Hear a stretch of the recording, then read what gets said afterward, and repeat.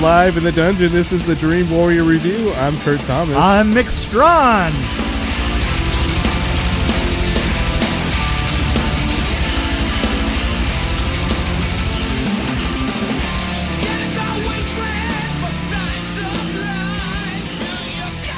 This is going to be a fun one, actually, because I have a lot to say about this one. I don't know about you. Okay. Well, let's hit it. I'm trying to remember. I'm trying to find the damn thing. Oh, here. What the hell? Okay. It's not okay. So, how many have there been? This is the 8th or 9th one? Yeah, something like that. So, we got to... it's not even here. There's only supposed to be 12. We got to stick with it, dude.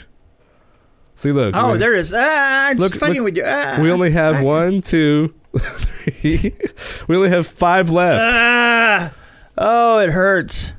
Okay, we just saw an Into the Dark, a Blumhouse production. Blumhouse. Okay. And it's I'm just with you. I have to say. And I'm going to say effing because I don't want to have to keep bleeping this out. Okay, effing. But, I'm just effing with you. A young man and his sister endure a night of increasingly frightening practical jokes while spending the night in a secluded motel.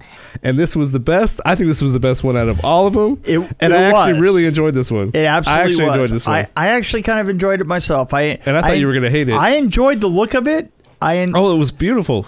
It was. And the guy that played Chester was looking, and the phenomenal. guy that played Chester was great. He carried it. Yep. I wanted to like the main guy, but I didn't really connect with him. Now the main guy's name is what's the main guy's name? I forgot what his character's name was.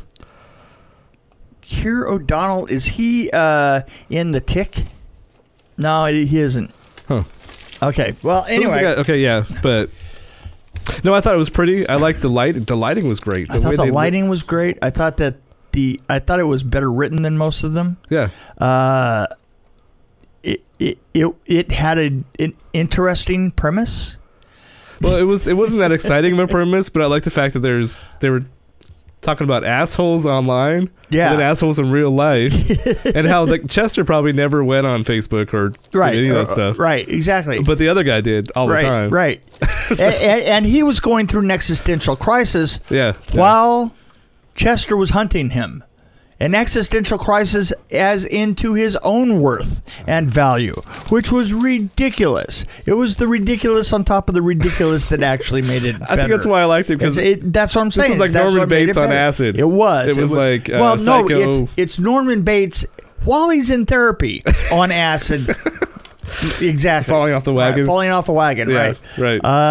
Yeah. The acting was pretty good. I like the 80s kind of feel to it. It was like the way they edited it was kind of, it felt more 80s than current day. And a lot of the lighting was that, super bright. Yeah. Well, the location was kind of part of it too. And the location, I have to tell you, that location right there, everybody has filmed there a million times. Right. I mean, you know, I don't remember it being called pink, if that's a recent thing, or if that one piece of neon was actually fake. Right. Hard to tell, But, boy, that location is on San Fernando Road, just about out where Hollywood Way crosses it, and you see that frickin' thing everywhere. I mean, it's a location all the time. I almost doubt that it's a motel anymore. It's probably just a location. Right, yeah. Because, I mean, literally trucks line up. It's probably being used all the time. All the time. Yeah. Absolutely all the time. Yeah. I mean, that literally makes a difference on their bottom line, is how often it's used. Yeah. And, so that's one of the... That hotel, and there's another one on... I think it's down on... not Magnolia, but on Olive Street. That's called the Safari Inn, and you see that all the time. Those two motels are the kitsch, very modern 60s motels. Yeah. You see them everywhere, all the time, constantly. So, What else? This was a psychological thriller. Yeah. But I found some parts actually scary. It surprised me that I got into the humor and the weirdness of everything, the absurdness of the whole thing. And then I actually made a note or two. It seemed there were some good parts where there, especially some of the scenes where people died were pretty amazing, actually. Well, but there was a part I really liked. And can I spoil it a little bit by saying? I don't care. I was expecting the whole thing to be like a whole practical joke on Asshole Face, the online guy. Right. But yeah, and then but there's it a was point better where than it wasn't. You realize, something changed. And I'm like, it's not a joke. That's when I really started enjoying it. You know, the thing that's cool is how much the I'm effing with you is directly related to the filming of it. And in other words, like, they get away and like, he's gonna let them get away, and they get like almost to the edge of the property, and and the car breaks down, and he walks up and he goes, I didn't even think that was gonna work. And there was a big moment where he could have just left. Yeah. At the beginning, he was like, there was a long period where he was like, no, exactly. But, I could totally just leave.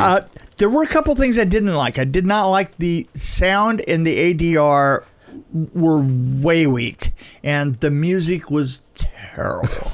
The music was just terrible. I'm just gonna remove. I don't even remember the music. Let's see. I did like this more than Stitches, by the way. Oh yeah, no, it's. But I have to say, Stitches, I like the death scenes more. Well, what did he say when the two people were killing each other? He says it's the most honest expression of marriage I've ever seen. He had some great lines. But he also delivered them, like, even if it wasn't the funniest thing, the way he delivered lines was amazing. Oh, right. Yeah. Oh, no, I see.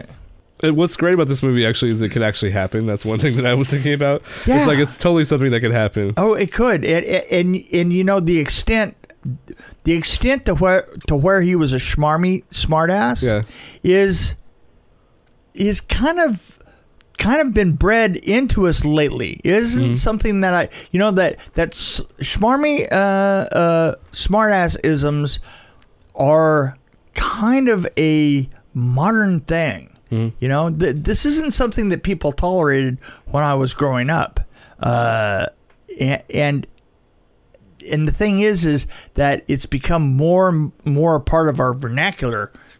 As years have gone on, it's surprised me how much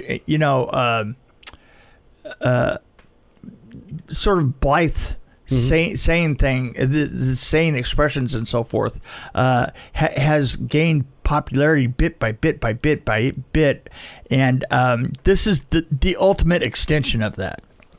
I am screwing with you, right? Right. It's sort of like everybody's screwing with each other, and even the guy who's the victim here is screwing with other people, right? Right. So it was meta, man. It was like this thing meets that thing, and it makes a whole different thing, man. And then it's worse. Wow. Yeah. I know. Actually, my favorite thing about this movie was that I suggested it just by giving you the title. But it's you didn't mention. I forgot to mention it was Into the Dark. Would you like to bring up some of the texts that I made back to you when I discovered it was an In the Dark? Screw you. Yeah, I still don't like you. Things like that. I still hate you. Yeah, exactly. But then you watched it and you're like, oh, okay. Okay. Because I was like, I don't want to watch this, but I did. Oh, and by the way, what a scream that guy had.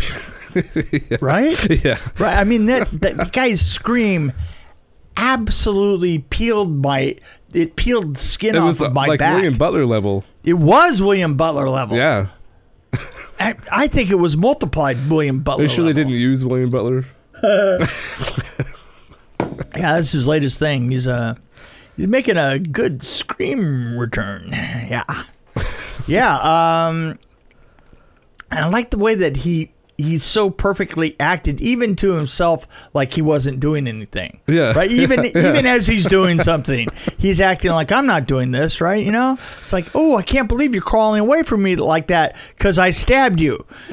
Right? Or he said things like, I didn't really mean for that to happen. I didn't really mean for that to happen. You know, as the guy's bleeding out, you know, on the asphalt. Yeah, it was. Well, there was the point where the body disappeared. That's when I was like, okay, could this be a joke? Possibly, is a sister in on it? And then right. And then I realized, no, it turns out, I don't think so. Yeah. I think the guy's. You know what? I think maybe this guy's a psychopath. I think we might be dealing with a psychopath. Oh, I'm not sure. Well, this guy's done. The guy that played Chester played a lot of TV. That's basically what his thing is. Looks like. Yeah. All TV. Yeah, all TV. Except for Super Troopers. Key and Peele. I wonder if we did Key and Peele. I love Mr. Mom TV Mr. series. Mom. Oh. Yeah. Well, he's a frightening dude. I have to tell you. Does not even look like himself in this film. He did not look like himself. I really didn't like I guess I wasn't supposed to like the guy, the main character, but then at some point you're probably expected to connect with the main character. So I just switched over to Chester is basically what I did. I really didn't connect with the girl either. Yeah. Him or the girl I didn't believe, but Chester was just eating up scenery by the yard. Should I be worried that I connected with Chester more than I did the other people in the movie? Oh, you should just be worried, period. Oh, you mean this is what bothered? This is what tipped you off? Oh, no, I think you should be worried, yes. It was a really small cast too. It's like we're like 9 people. Yeah. Complete. I was trying to find the director's name just because I was curious. Adam Mason. Yeah. There you go. Chicago. That explains a lot. I'm just kidding. Does it? No, I don't know. You know, back in my day, you really had to look. You had to go out and you had to ask your friends if this guy was lying to you about, oh, yeah, I directed 5 films, and you wouldn't know. There's no way you could know, man. At least I could be that guy now.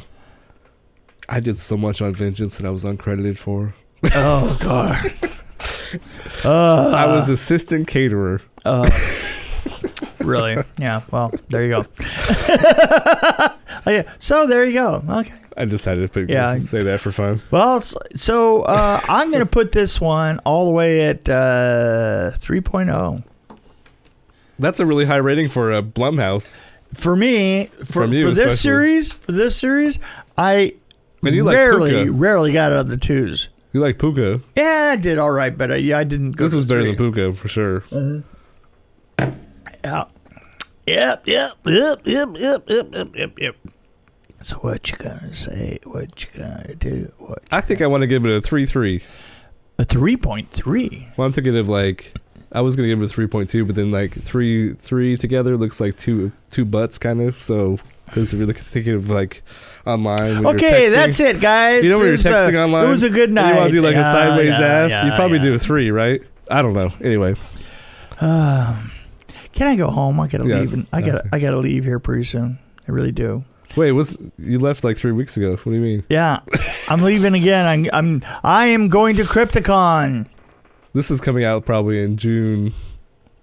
And Crypticon will already be over. Crypticon will be. See, I've learned that when we talk about topical things, we should probably do it on our Thursday ones. Oh yeah, the other ones kind of get moved around. That they get shuffled. They kind of get put wherever they fit. I definitely noticed that. I'm sure you did. In fact, I actually thought about that the other day. I thought to myself, yeah, the one that we do, the movie one, always is the next up. Yeah. But I mean, the one that we see in the movie is always the next up. But then the other ones, they're moose farts, man. They could be anything and anywhere. They could smell like anything. What's great about that though is it really set us up for we were both working on that little film. What was it called? I can't remember. Vengeance. Yes. Right? Yeah. But we had 3 in the bag at that point, so I just kind of just kind of put them out there, put them out, yeah, and then they're ready to go. Oh, there you go. And then I'm going to California next week, and I'm going to be putting some. You're going to be shuffling around again. Yeah. There you go. And it'll sound like we're always here. It's podcast magic. It's smoke and mirrors. That's what it is. And like the guy said in La Llorona, ta-da. Ta-da. Anyway. See, now I'm talking about a movie we reviewed 3 weeks ago again. Anyway. Okay. I'm out of here. You can just keep talking if you want. Go ahead. I have places to go. Get the hell out of here. Okay, man. Bye.